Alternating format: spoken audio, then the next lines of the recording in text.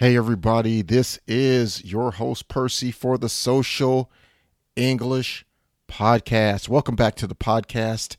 Today we are going to go over another social English snack because this is a social English snacks episode. Konnichiwa minasan, everyone over there listening. I hope you are doing good today.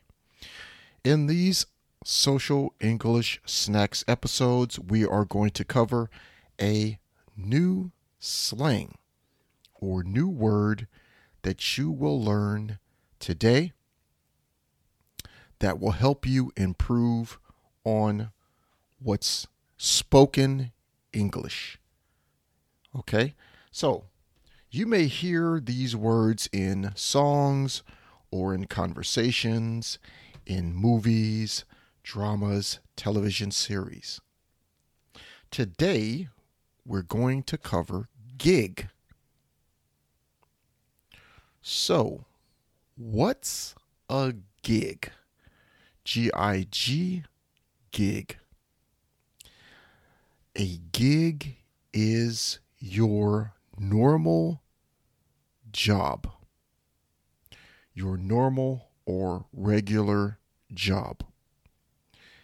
Gig used to be used only for entertainer type jobs. If you were an actor or a musician, especially a musician, gig was used maybe 20 years ago. But nowadays, or these days, gig is used by everybody to talk about your job. Okay? Especially the younger generation uses the word gig. So, gig means job. So think gig equals job, my job. Okay, here is an example demo for you. This is someone talking to their group of friends that they are meeting at a bar. They are having a get-together where they meet at a bar.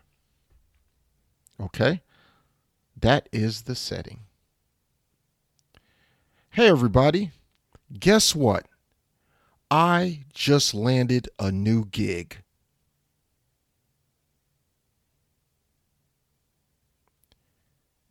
Here is another demonstration. Another example. Hey, John, are you still working at Applebee's? No, I quit Applebee's and I got a new gig last week.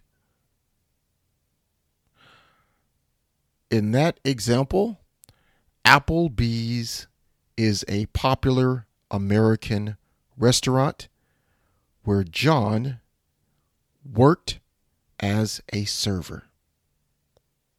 Okay, so that's going to be it for today's episode of the Social English Podcast and Social English Snacks. I can't wait to see you or hear from you on Twitter. Okay, so hit me up on Twitter, Instagram. We make posts there, usually 2 to 3 during the week. So you can check us out there. And your action item for you today is I want you to try to use gig in a sentence, or tell me on Twitter where you heard someone use the word gig. All right. Well, again, that's going to be it for today. Everyone out there, appreciate you. Thank you for spending some time with me today. And I'll see you in the next episode. Peace and love. 今日は楽しい時間をありがとうございました。ぜひ私たちのウェブサイトrealsocialenglish.com を訪問して日本語訳と役立つ情報を手に入れてください。また次回お会いしましょう。バイバイ。See you next time. Bye bye.